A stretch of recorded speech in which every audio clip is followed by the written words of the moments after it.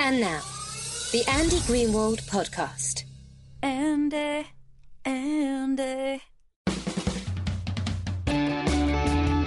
Welcome to the Greenwald Network. My name is Andy Greenwald. It's a great day here in our New York studio because I am joined by the editor-in-chief of Marvel Comics, Axel Alonso. Welcome, Axel.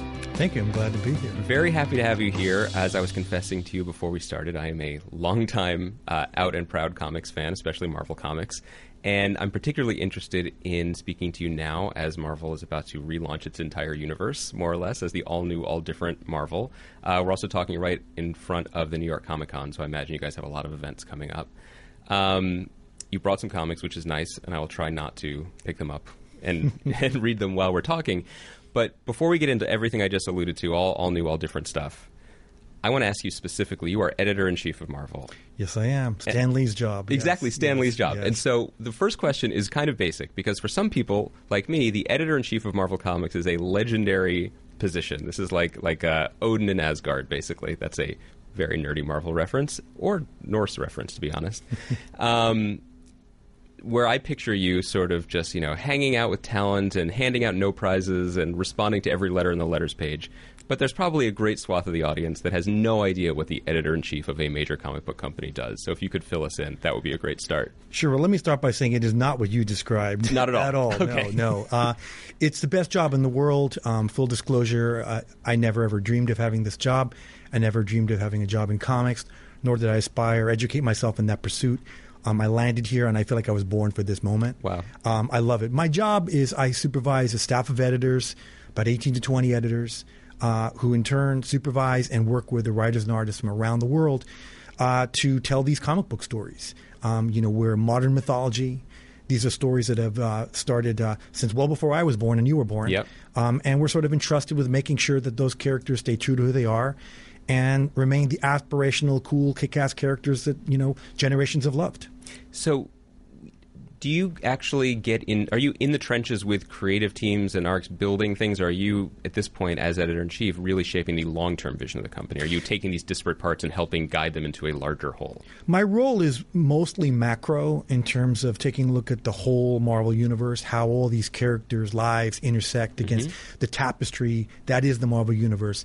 But there are occasions when I do roll up my sleeves and get involved in launches. I'll make strong recommendations about casting decisions.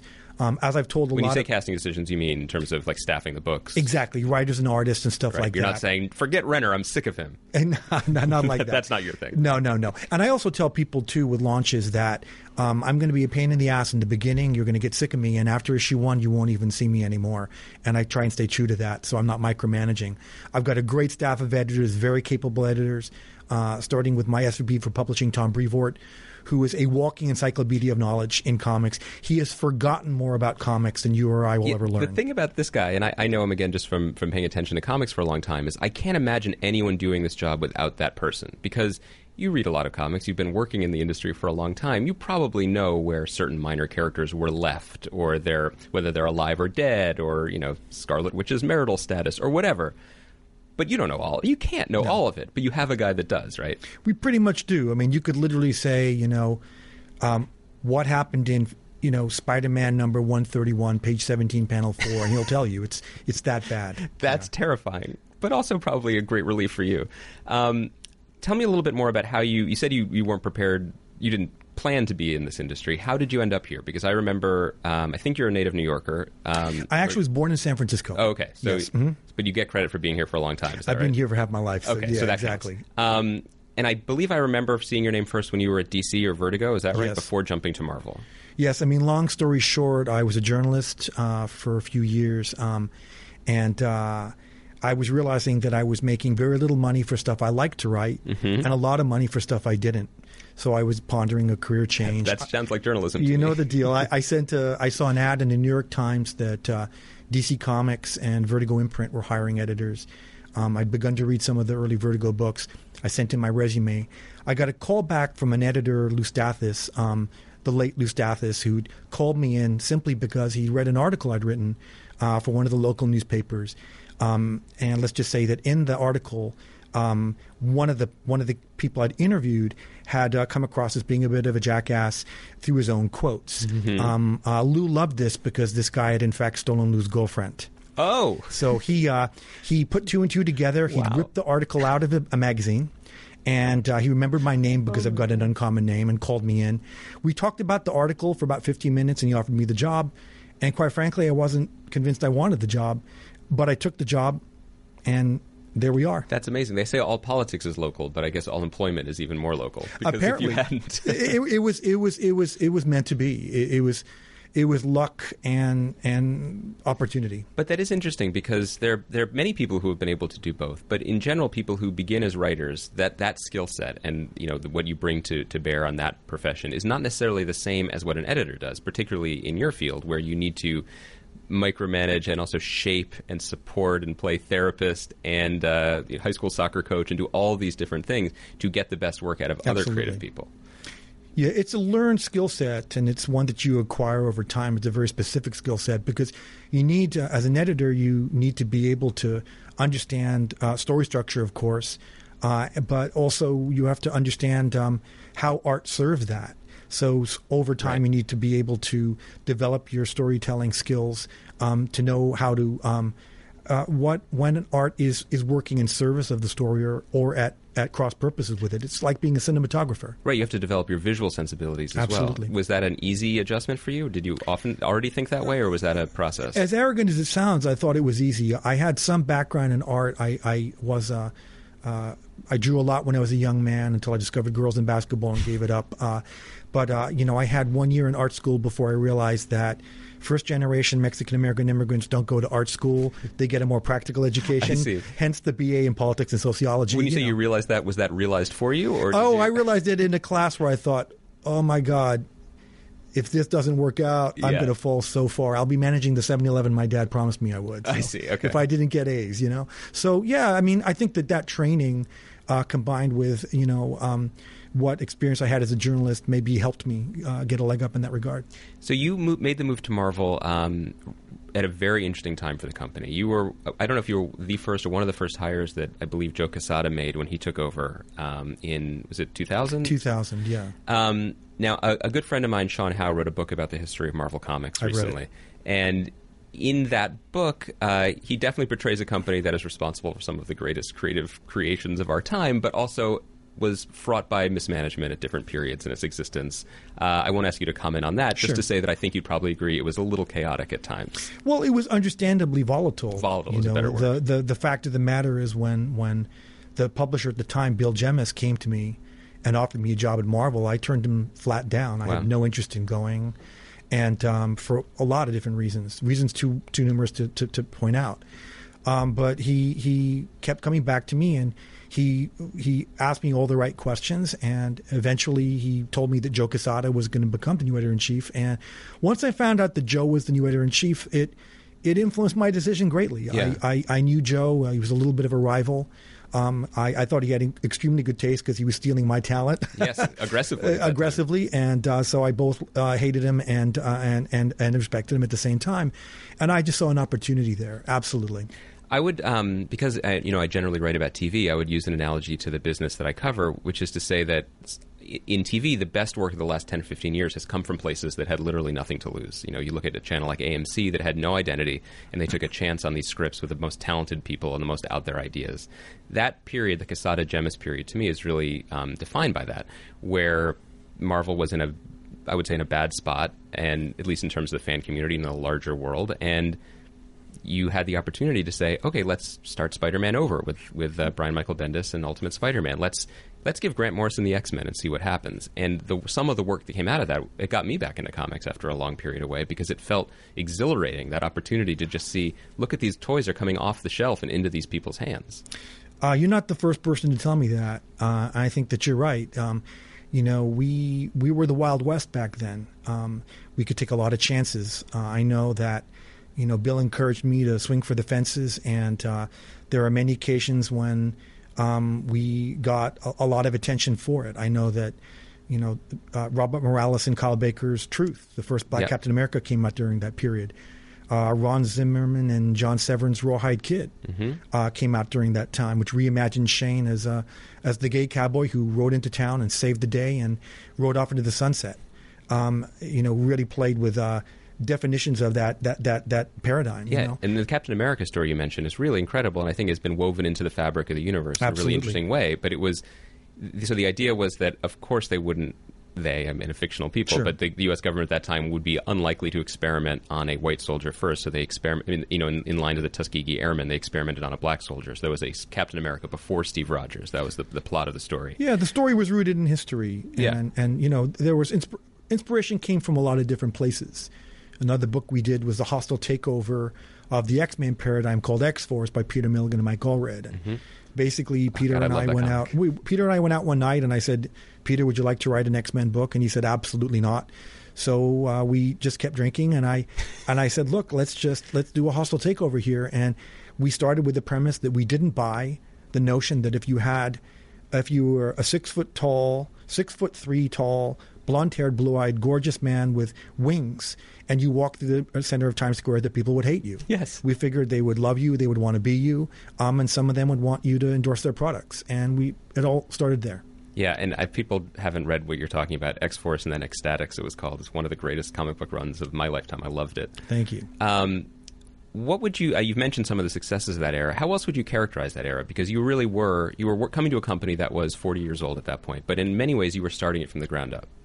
It was all about accessibility and taking chances. I think that what Bill Jemas and Joe Quesada and instilled in us, and I agreed from the ground floor, was that we had to make up our own rules.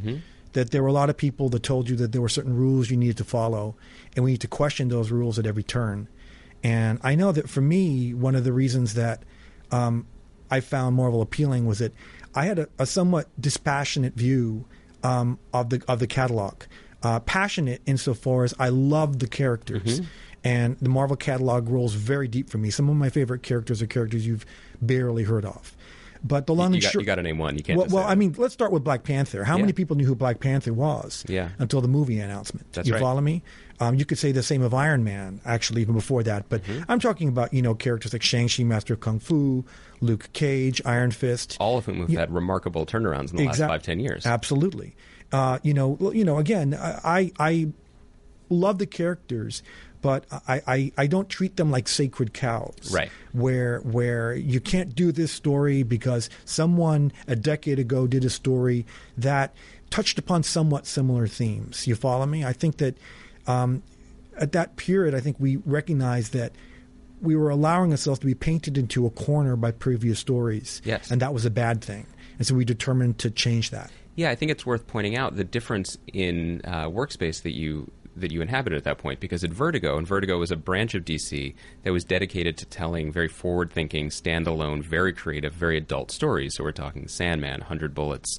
You mentioned Peter Milligan. I think Shade, Changing Man was in Vertigo as well. Preacher. And Preacher, which is about to be an AMC TV show. To go from that place, which was encouraging forward-thinking innovation, to Marvel, which to many people's minds, probably even to some people who worked there, was more about stewardship. You had this legacy to carry, so you had to drag it around with you everywhere you went. That's a complete mind change. Yes and no. Very good point. But I'd say it was a combination of the two.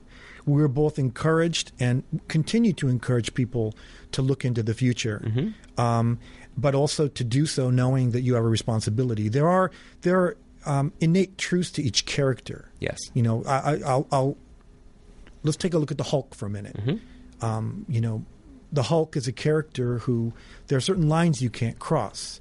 However absurd, when the Hulk picks up a tank and throws it 100 yards and it crashes, those soldiers had better get out of that tank battered and bruised. Yes. Because if they don't, if they're dead, everything changes.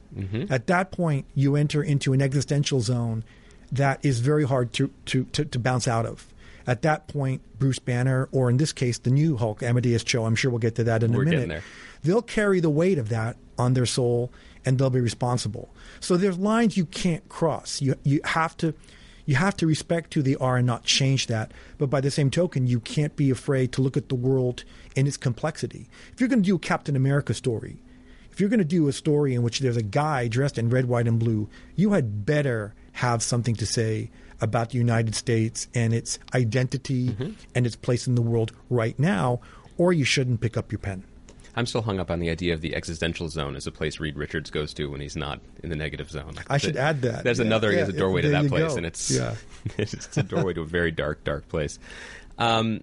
So obviously the movies started to become a thing during this decade, the first decade of the century, and I do want to touch on that briefly. But one of the things that I've always been very interested in was how you went from that Wild West period, as you described it, to what I came to see anyway from the outside as a remarkably smooth-running, creative machine. Now, machine has negative connotations, and I don't mean it that way, because we went from let's try this, let's throw this against the wall and see what sticks, and empowering these pretty out-there creators to, within a few years, probably within 3 or 4 years, you started having, maybe you'd always had these, but I didn't know about them, creative retreats, where some of your best and brightest writers would go off-site somewhere, work together, collaborate, dream big, and basically plot out the universe for another year. And in that, it was remarkably similar to, I think, the way a TV writer's room works at the beginning of a season. Very much so, yeah. And that was pretty remarkable because it seemed like a very smart professionalization of what had been the Wild Wild West. Well, you raise a good point. I mean, the first few years were about building the car and shining up the car. And then once we had the car, we had to figure out how to keep it looking good and driving, running efficiently. And you are right. During the Gemis years, the early days when Joe Quesada was editor-in-chief, our editorial meetings tended to be more groups would spontaneously form and discuss subjects as opposed to everyone convening on a specific date. I believe it was my new boss, Dan Buckley, the publisher, my new publisher, who he's not my new, he's been a publisher for a while now, but who started who implemented the retreats.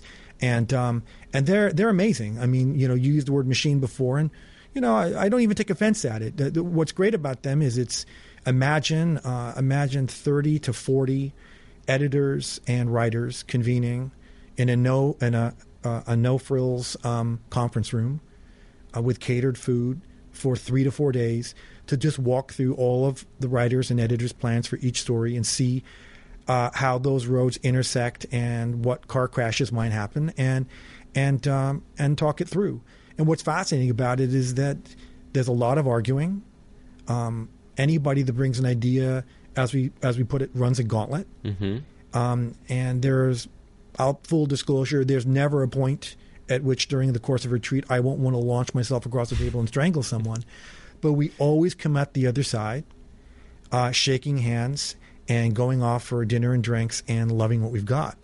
The process just works. I've never been in a TV writer's room.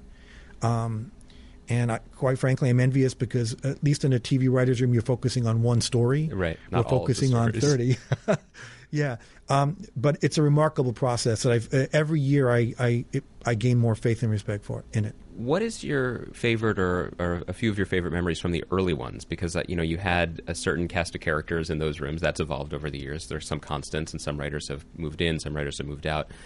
Is there one particular example you can think of in those years? I guess we're talking like 03 or 04, where you remember someone, whether it was Brian Bendis or someone else, saying something that changed the direction of the company in a way that was shocking to you in the moment and is resonant for you now? There's a lot of them, but I don't think anything was quite as seismic as the retreat out of which Civil War came. That's what I was actually going to guess, yeah. Yeah, we went in to discuss an event called World War Hulk. And we had about a day's worth of traction on it.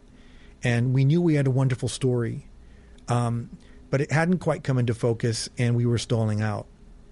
And I don't exactly remember how we pivoted, but there was a point at which I believe it was Mark Miller planted a seed, and we started to pour water on it to keep the metaphor alive. And the next thing we knew, we were landing in a really good place. And what was fascinating about it as well is everybody came at it from a different angle.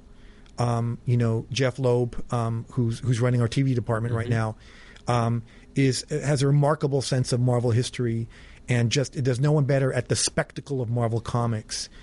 And I, on the other hand, am one of the worst at that, but I've got a real eye towards seeing the metaphor to real life.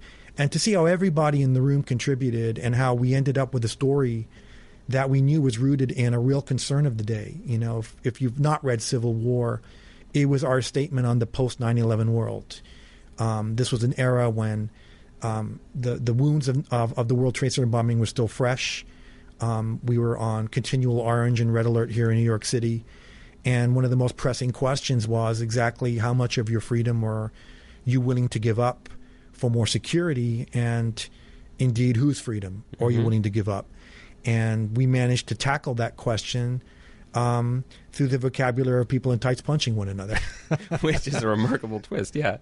The one thing that Civil War certainly led to in Marvel is, you know, once you do it once, you kind of have to top it. And there have been a number of events since then, some that were received very well, some less well. Sure. How do you internally talk about the I don't even know what to call it, the rhythm or the language of events? I mean, because it has come to sort of define the comic industry over the last 10 years. Fans certainly like it, and creators certainly seem to get jazzed by it. But do you find yourselves struggling to come up with ways to top the previous one? Do you miss the Wild Wild West days ever? I'll stop you right there. We never go in trying to top, of course, that would the be previous one. And you know that already. Hell is paved with good intentions. There's no way you can go in and come out the other side topping. What you go in is trying to be honest and tell a good story. And part of that honesty is realizing when you really have nothing and you need to leave the room. We have, you know, like I mentioned with the World War Hulk story, we eventually got back to that story and we turned it into something that we're very proud of. Part of it is the reason we didn't force it. We weren't feeling it at the time, so we didn't force ourselves to feel it.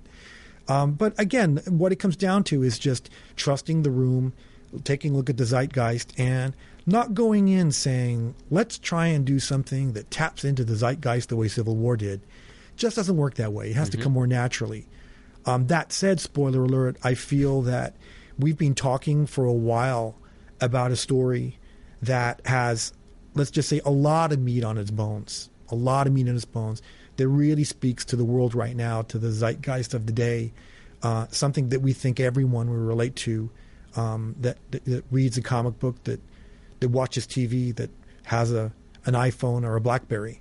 And we're slowly whittling that down and being a story that we think we're going to be very proud of. I can't give you an estimated date for it because we're not forcing it, but again, it's something that we're being patient with. It's the new Howard the Duck. Exactly. I figured. Exactly. Once you said zeitgeist, I knew where you were going with it. One other shift that happened over these years, and I think it began with the Quesada era in general, and I think that's actually worth noting because Joe Quesada has written comics, but he was primarily an artist. That's how I first encountered his work years and years ago. Yeah. It did seem to be a necessary shift back towards empowering the writers, at least in the first part of this century. Not that the artists are less important. It's a visual medium. But, you know, for people who were comics fans in the 90s like I was, you know, and the artists took over and eventually took off and started Image Comics, and people would buy literally anything that these guys drew, even if the content was, I'll say it, you don't have to say it, was lacking. Empowering writers as superstars, and I say this not just because I'm a writer, seemed like a very, very smart corrective to that era and led you in a lot of good places.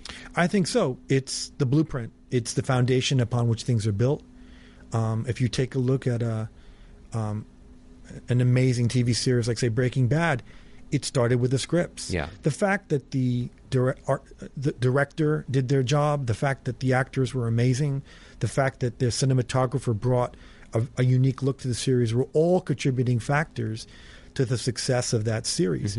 But the core reason was that the story worked, that the showrunner and those writers worked through every detail of that story to make it stick and to stick the landing. And I think that, you know, obviously we do a high volume of comics. As editor-in-chief, I won't front, I won't lie and say everything we do is the best, but we try. And we produce, you know, some, you know, 60 to 70 books per month. So there's a high volume of content that we do there. Fans want it. And we do our best. That's what we try and do. Going back just one more moment about event storytelling, obviously we're talking here in September, and Secret Wars, which may actually be the biggest event you guys have done, is unfolding right now. And I wanted to talk to you about that specifically and trace it a little bit, because One of the writers that wasn't a part of Marvel Comics 10 years ago, and then slowly started to do more and more and become central to your operation, was Jonathan Hickman. And so I believe his first major book for you guys out of the Ultimate Universe was Fantastic Four. He did a really remarkable run in Fantastic Four.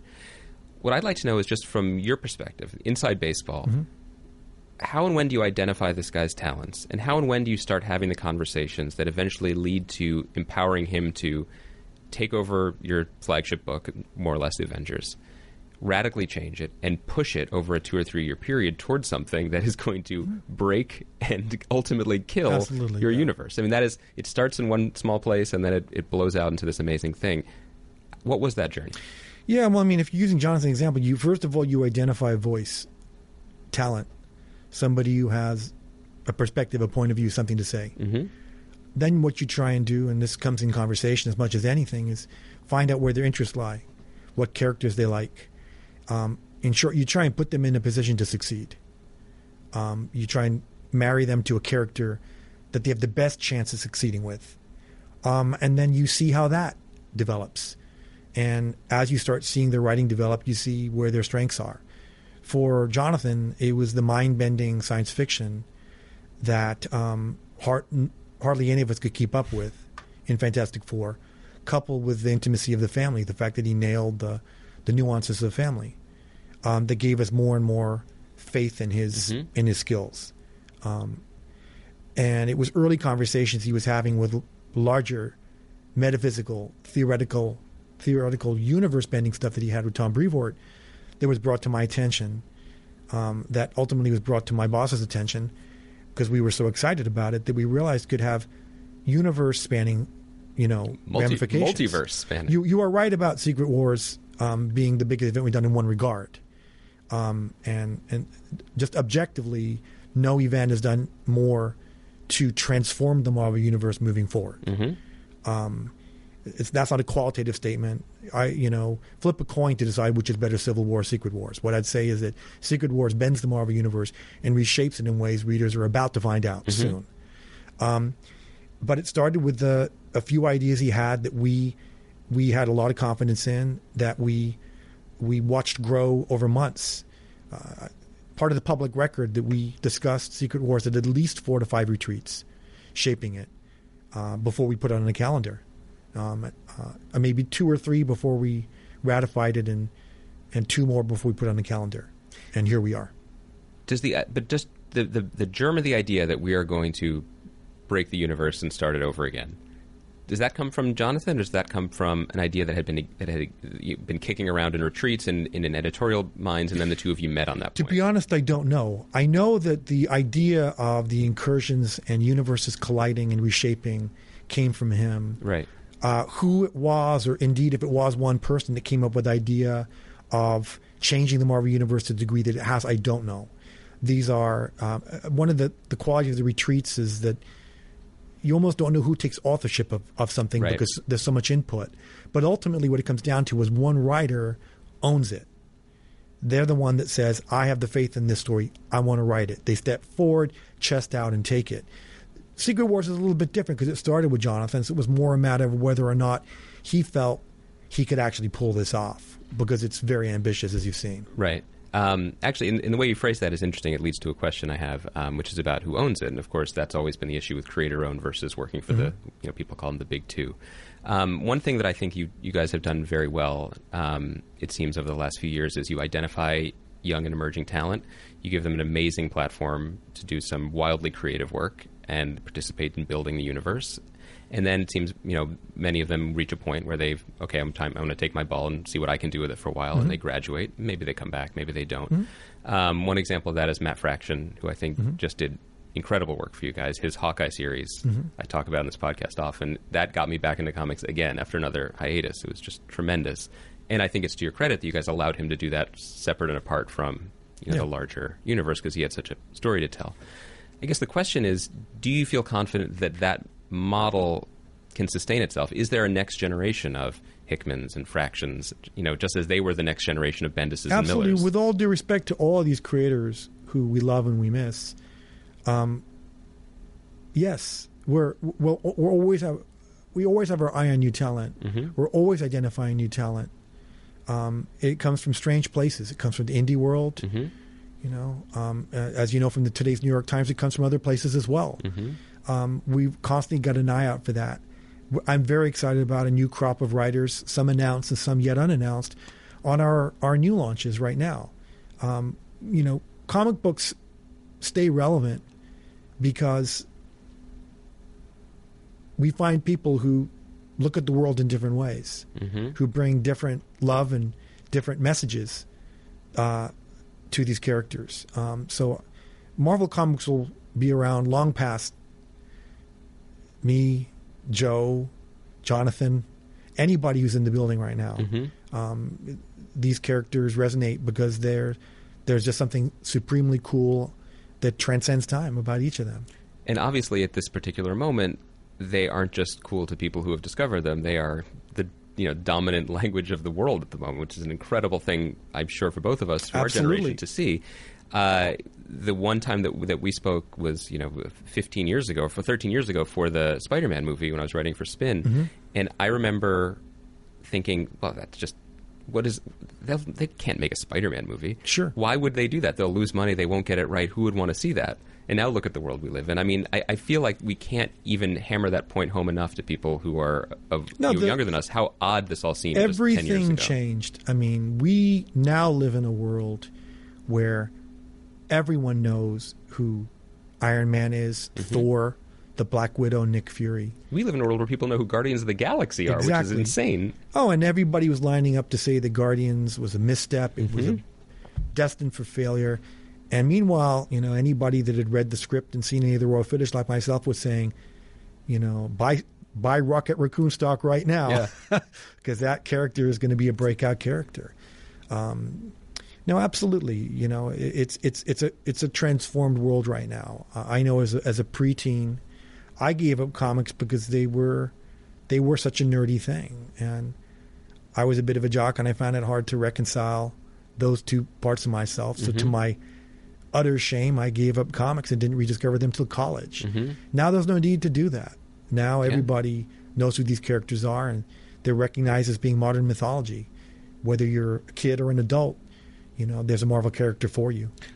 One thing that I've been really interested to watch evolve has been the role of the comic company in the age of the movies. Now, obviously your focus is on these books and you don't work on the movies, but when the first round of movies came out, when the first X-Men movie, the first Spider-Man movie came out, even up to, I think, when Marvel started making movies for themselves with Iron Man, it did seem like there was a corporate initiative or company-wide initiative to present a comic book, have the comic books be ready to match the movies. And, you can debate over how heavy-handed that was. Sure.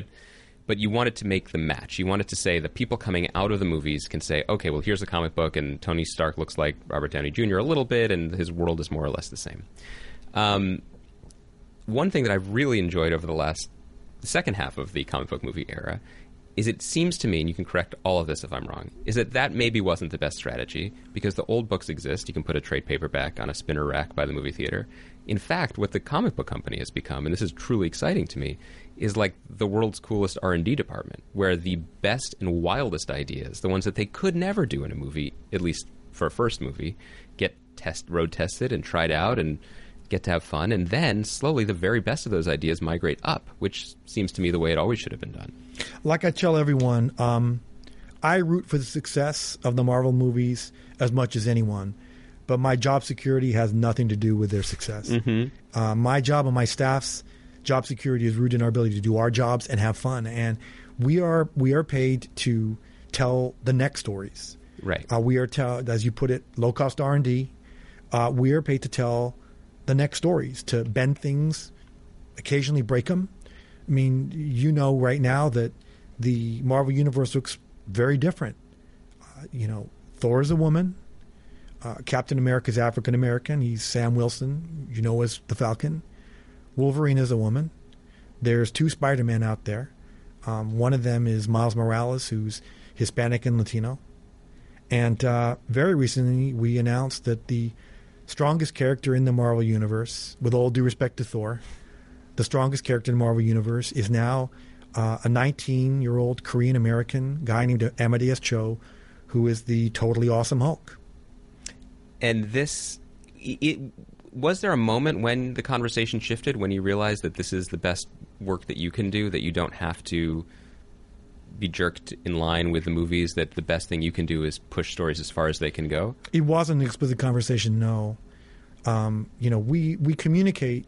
Marvel West, the studios and TV, and Marvel East Publishing, we communicate. There's a free flow of information. I will always, as a matter of protocol, let people know what we're planning. Hey, we're planning this. I've yet to have anyone reach out and shout and say, "Don't do this. This is wrong." We have fun. We are free to do what we need to do. It's worth noting that, as we said at the beginning, these characters, many of them are 50 years old. Yet the best stories for the best movies have come from storylines from the last 15 years. I'm a big fan of Captain America: Winter Soldier. Sure. That's Ed Brubaker's storyline from the first, from 10 years ago or so. Yep. Guardians of the Galaxy. That I was reading Jim Valentino's Guardians of the Galaxy in the 90s, which is a very different team. This was a team that is 15 years old, 10 years old. Yeah, very much so. Civil War, the storyline we've been talking about, will be the next Captain America movie. You've given the people in Hollywood incredibly rich source material only in the last few years, which I think is underappreciated. Well, thank you. There's no other response. We like to think so. I mean, again, I think that what the tremendous success of Marvel Studios owes, I think, to their ability to take decades worth of stories and figure out how to boil that down into one 2-hour movie that anyone can access. That they would take cues from anything we've done in the last 15 years is, of course, very exciting. But even there you'll see that they'll tweak and change and make it their own. And I think that's great. The thing that I think the movies have done so well is actually something that you said you specifically look for in your writers. So it's the same, essentially, which is these characters existed for this long because they can be boiled down to a very simple idea. And if you hold on to that idea and protect it, you can put them into almost any circumstance. Absolutely. And there are also different genres. Yes. People have a tendency to want to say that superheroes are a genre, and I don't think so. I think it's a medium.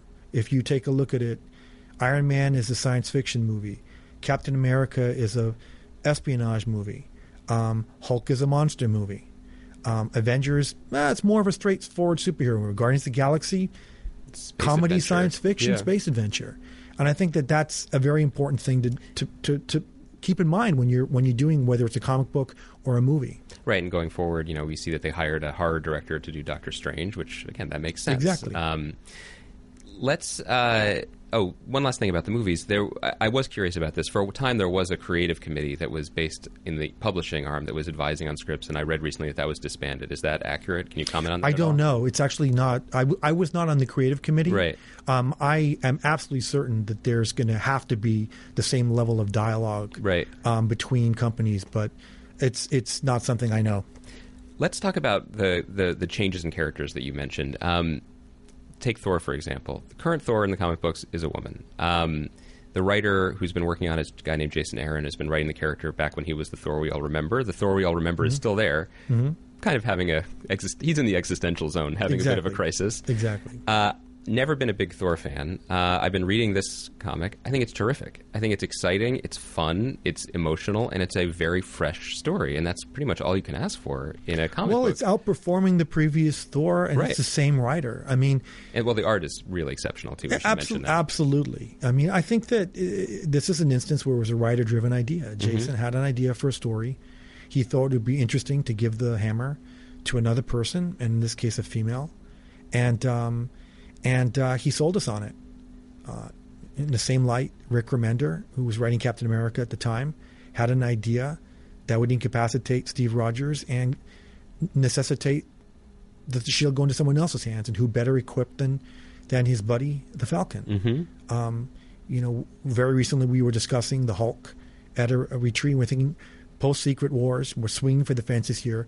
What can we do to freshen the Hulk? And I pretty much said, look, as a former Hulk editor, and having seen what we've done in recent runs, however good they are, I'm tired of Banner right now. I'm tired of another story about Banner wrestling with the weight of being the Hulk. The story of Jekyll and Hyde was a short story, I believe, the original. Exactly. It's not a 50-year-old story. Yeah. And there, make no mistake, there are Banner stories to be told, and Banner's story does not end in the Totally Awesome Hulk. There's a fascinating story for him to be told about him once he no longer has the power of the Hulk.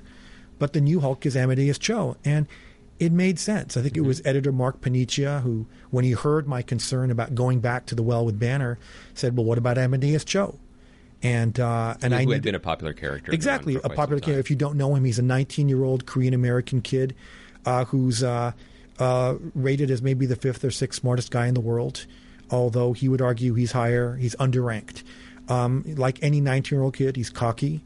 And full disclosure, my wife is Korean, so I was deeply influenced to go this route, and I've scored major points with her, my harmony with my mother and my brothers.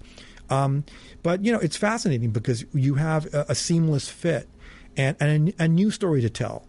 This when Banner inherited the power of the Hulk, he was a bit of a sad sack adult. He'd already lived and had been taken down a peg or two. His experience was very different. Amadeus is going to carry this weight like it's a feather. He's going to love it. It's like he's being given the keys to a Maserati, and he intends to drive it and drive it fast. A green Maserati. A green Maserati. Yes. I want to ask you about the sort of the mythical new fan, and I was sort of alluding to that when I talked about the people walking out of Iron Man saying, "I want to read comic books now. I want to read more Iron Man stories." Who do you think is the new fan now? What is the new fan Marvel is chasing? Because obviously one of the tricks of your job is you don't want to offend people who have read the books for a long time and have their visions of characters and the things that they've become familiar with. But from a slightly outsider perspective, a lot of the moves you've been making are exciting. It's fresh air. These are old stories, and now all of a sudden they feel new again. And I feel like that would be appealing to a whole new generation. So when you have these conversations editorially and even in terms of the business, who is the new fan? Where are they? The new fan comes from a lot of different places. And the new fan is both male and female. The new fan comes in all sizes, shapes, creeds, and colors. I mean, I think one of the biggest areas of growth in comics has been the rise of female readership. And I think that with the emergence of geek culture in all its forms, you know what I'm talking about, women have found more entry points into the world of comics and into the Marvel mythology. Contributing factors to this are the movies, the TV shows, cartoons, animation, and just the fact that right now, even if you aren't a Thor fan, it's not that uncool to walk around wearing a Thor shirt. Yeah, I would also say the movies have thrown open the doors and windows on the musty comic book shops. Absolutely. Maybe made them a little bit less intimidating to people who who maybe don't look like us or wore the clothes we did in high school. Without a doubt. Although you said you were a jock, so maybe not. Only one sport, jock and basketball. Okay, but maybe middle school. I'll say that. Yeah. Also, I would probably point to the rise in digital comics. I mean, I'm back in because I think your Unlimited app has been terrific because now I don't have to keep up. I don't have to buy things and fill up my New York apartment. I have the library at my fingertips, and I would imagine for fans who might be intimidated from. I hope they're not intimidated in comic book stores and conventions, but if they were, they can just get it themselves. Absolutely. We call it the new newsstand, and it allows for the impulse buy. And it's a huge area of growth for us. It allows books like Ms. Marvel, the new Ms. Marvel, Kamala Khan, 16-year-old Pakistani girl from New Jersey, who gets national press when she's announced, to become an impulse buy for anybody that happened to read the New York Times or the Wall Street Journal that day and is a little bit curious. So it's been an incredible way to get new readers interested and a very easy way to get comic books into people's hands. I think you've done an admirable job of diversifying the line across the board, both in terms of the style of books and the makeup of the characters in the books. I would imagine you would agree with me that one thing that's been a struggle, or at least an effort on your behalf, is making sure that the creators are as diverse as the characters, because traditionally the people who made comic books were more or less often white men. Obviously, Absolutely. There are many, many talented and wonderful outliers who were not white men, but that even Jason Aaron and Rick Remender, who you mentioned, who did great work, they're both white men themselves. You had some big news today that I know you want to talk about, and you mentioned the Totally Awesome Hulk book as being written and illustrated by a Korean-American writer and artist. How has that process been in terms of recruiting the talent, finding the talent, and putting them in the positions to succeed? Well, it takes time, as you put it very well. Comic books were long the hobby of white guys. Mm-hmm. And, I myself, I'm Hispanic, I'm Mexican-American. I never dreamed for a minute I would be working in comics. Never thought there would be a career there. And yet here I am through circumstance. And I bring, like my editors, I have a very racially diverse staff. I bring my experience, my interests, the food I ate when I grew up, the art I looked at, the music I listened to. All of that influences my tastes and my decisions and the types of books I do. And as it does with any editor. And as our editorial staff has become increasingly diverse, and we've gotten infusion of new blood and new ideas and new talent, it's influenced the line. You take a look at Sana Amanat, the editor who spearheaded Ms. Marvel, one of our breakout books. Her contribution and being at the forefront not only of finding opportunities for female writers and artists at Marvel, but diversifying along other lines, can't be underestimated. I think that it really just came down to us, course correcting. There was many years ago, we were canceling a book called X-23, the female Wolverine book, due to diminishing sales. And I pointed out, do you realize now that this leaves us without a single title that's anchored by a female character? And we realized this was a problem, and we spoke about it, and we got to work.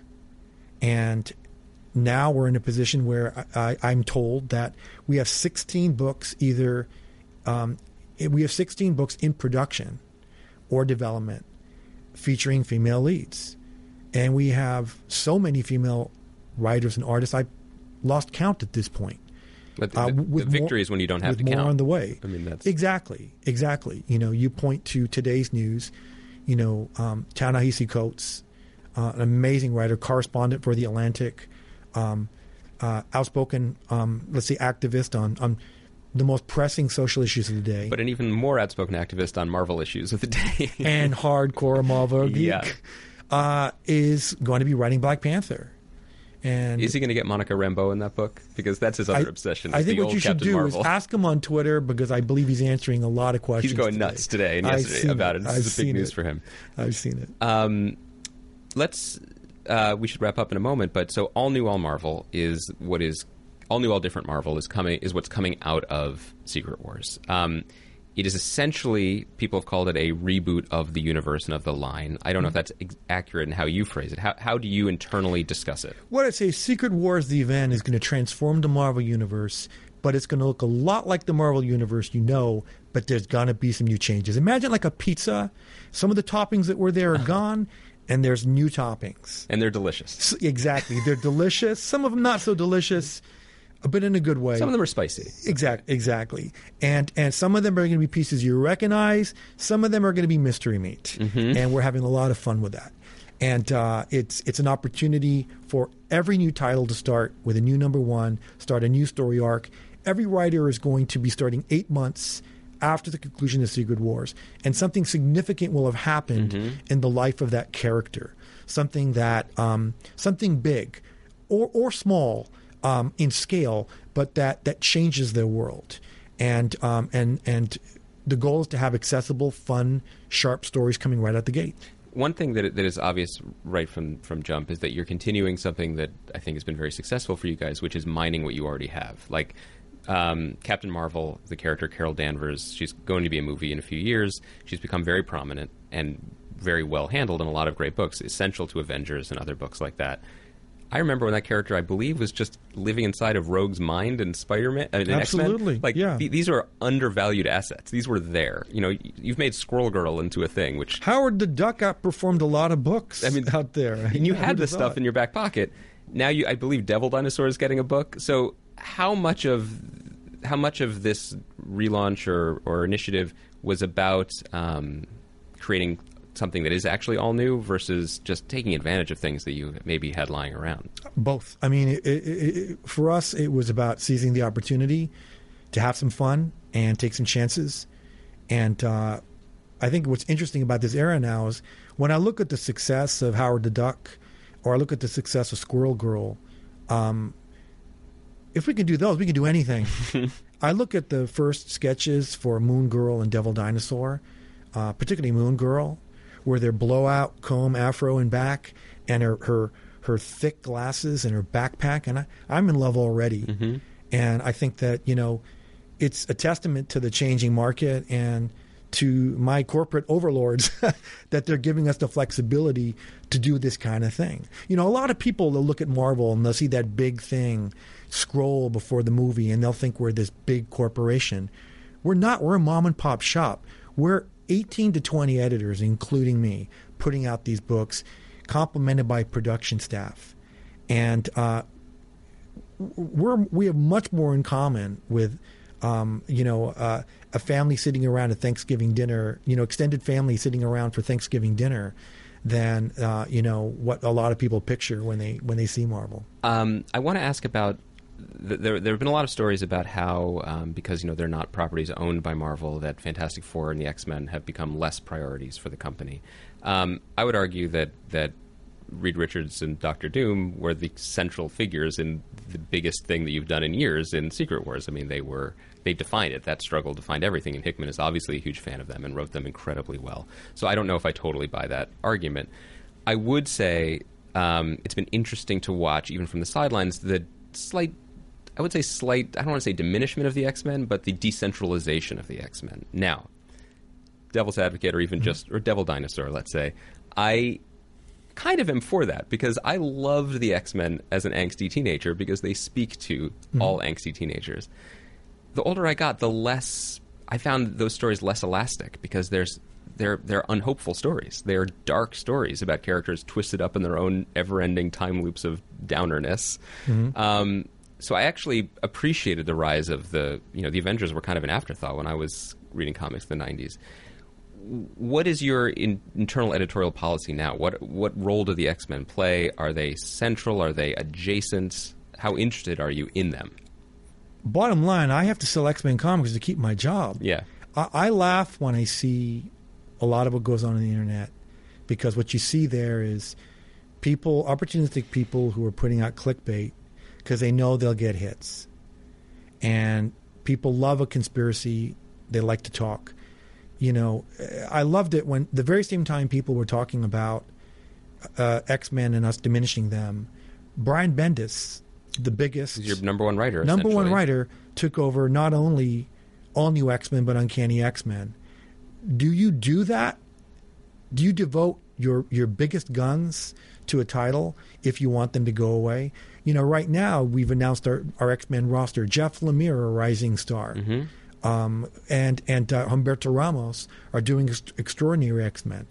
I desperately want those books to succeed. So did it with the Fantastic Four, as you pointed out.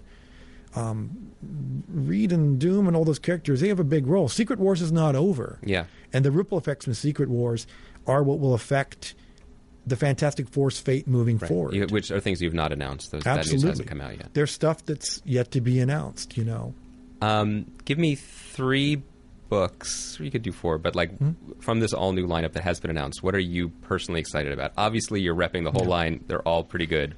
But what are you excited about that you want people listening? If people have made it this far, what do they... Well, what I'm going to do is I'm not gonna rep the biggest books that we know are already going to succeed. Yeah, you have Bendis launching Iron Man. Well, you know what? I am going to rep that. I'm going to go out and say I'm really excited about Iron Man. We're all in with the commitment to make this character as popular and vital on the comic book page as he is to Marvel Studios and as a global character. He's essentially going to be the flagship of the line, which he basically is in terms of character popularity. And our early interest in the title, our early numbers are a very good sign of where we're going. And trust me, when you read the first issue, you're going to want to come back. So I'm very excited about Iron Man. I love the character. I'm one of the few people who, when Marvel Studios announced that Iron Man would be the first movie, and most people were saying, this is crazy, I thought, this makes perfect sense. Mm-hmm. Because Iron Man is both a superhero movie and a science fiction movie.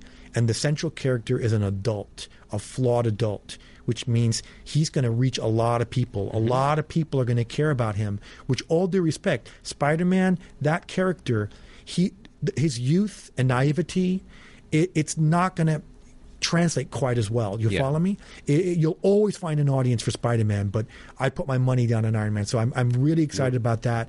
As I said before, I'm absolutely thrilled about Ta-Nehisi Coates and Brian Stelfreeze's Black Panther. It's very exciting. They have an epic story to tell about a civil war in Wakanda that is going to make the Black Panther have to reassess everything he stands for and figure out if being who he is can save the day. I am, for plenty of reasons, very excited about The Totally Awesome Hulk by Greg Pak and Frank Cho. My wife is Korean, which makes me half Korean. And I think it's amazing to be able to go out there and say that the strongest character in the Marvel Universe is an Asian teenager. I think it's fantastic. And I guarantee that if you pick up the book, you're going to have fun. On the sleeper list, I'll say, look, the early stuff I've seen for Moon Girl and Devil Dinosaur is extremely exciting. Again, a much smaller book, which we have no expectation will compete with any of the books I've mentioned in terms of sales. But I think it's just a really special book. And Natasha Bustos, the artist, is turning in just stellar work. Finally, you've worked in comic books for a long time now. What gets you the most excited now in 2015 about comic books just as an art form? I mean, what can comics do?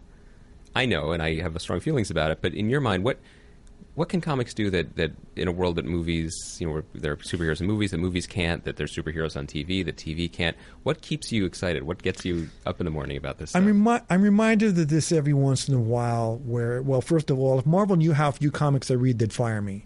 But on the rare occasion I can actually sit down and read a comic book for enjoyment, I'm reminded about the singular experience of reading a comic book, which is very different from reading a book and, of course, different from watching a movie. I think that there's an intimacy to the comic book experience, the fact that you control the pace of the read, you can absorb images, that like with prose, the dialogue, the text is something you process in your mind as opposed to something that hits you off of a speaker. I think it provides a unique experience that I think is here to stay. I laugh because I feel like there's going to come a time soon, I never would have imagined, where you won't be at a party and someone will say, comic books, they still make those things? That day, if that day hasn't already happened, it's coming. That's a great place to end it.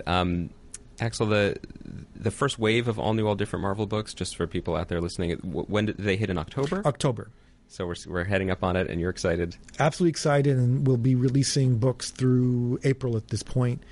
We've announced many of them, but not all of them. There will be many more announcements at New York Comic Con, which is coming up in a couple of weeks. Awesome. You want to drop any announcements here? Oh, you'd love me to. I would love it. I thought I would soften you up for an hour. Unfortunately, I can't. But all right. There's some good stuff coming. All right, next time we'll negotiate something, and I hope there will be a next time. Axel, thank you so much for taking the time to talk to me. Thank you. Thank you for listening to Grantland. To hear more Grantland shows in your earballs, subscribe to Grantland Sports and Grantland Pop Culture on iTunes, or go to grantland.com and click on podcasts.